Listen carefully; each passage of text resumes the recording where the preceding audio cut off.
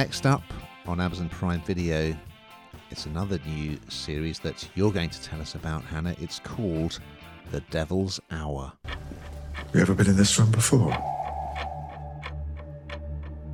No. You feel like you have? Why would I? I know you feel out of place, like your life isn't your own. You don't know me.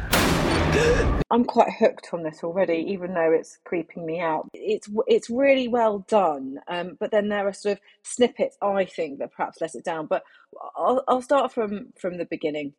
There are 6 episodes in this, and if you're anything like me, you'll just want to keep watching them. They are literally, for me, a binge watch. So this lady, Lucy Chambers, she's completely tormented by nightmares, and she looks harassed. She's a really attractive woman, but you can see that she's not sleeping very well. Every night at 3:30 a.m. she wakes up, and this is known as the Devil's Hour, hence the title of this.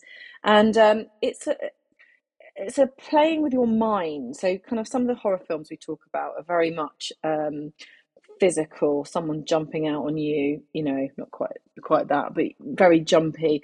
This is playing with your mind, and it also stars Peter Capaldi, and I think by and large he can be quite scary, and he's really quite scary in this.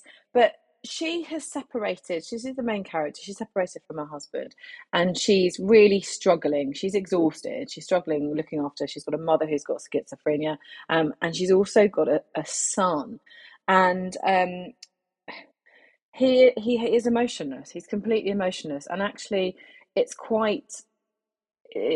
really sad to see, but also really scary because of the premise of this film. So when you're watching sort of some psychological thriller. So therefore, you should be on the edge of your seats.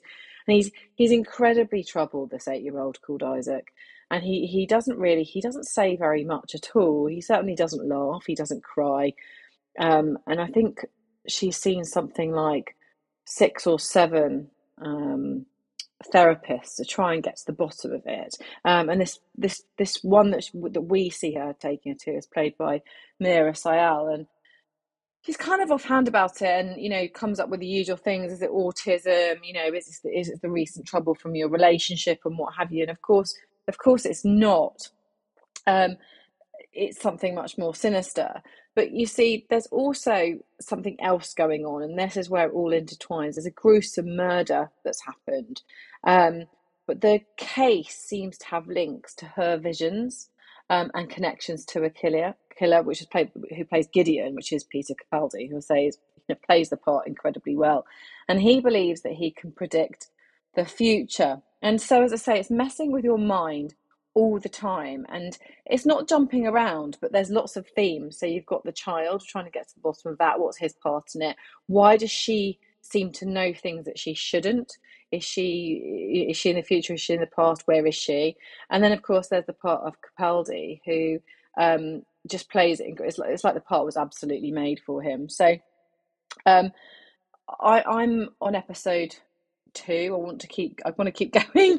I'm really enjoying it, even though it's creepy. It sort of does keep you on the edge of your seat, but it's really, really interesting.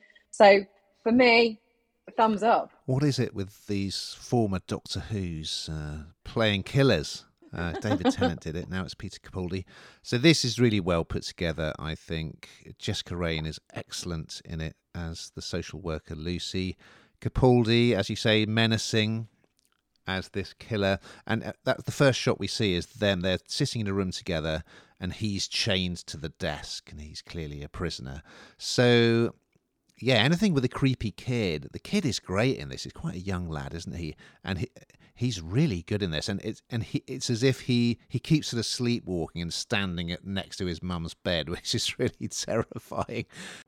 And he appears to be seeing things that she can't see, and she has what could be hallucinations, or she could just be so desperately tired. But yeah, as you say, she wakes at 3:33, which is called the Devil's Hour, and there are very disturbing flashbacks to when she was a kid, and her mum was clearly extremely troubled, and again used to wake at this time early in the morning.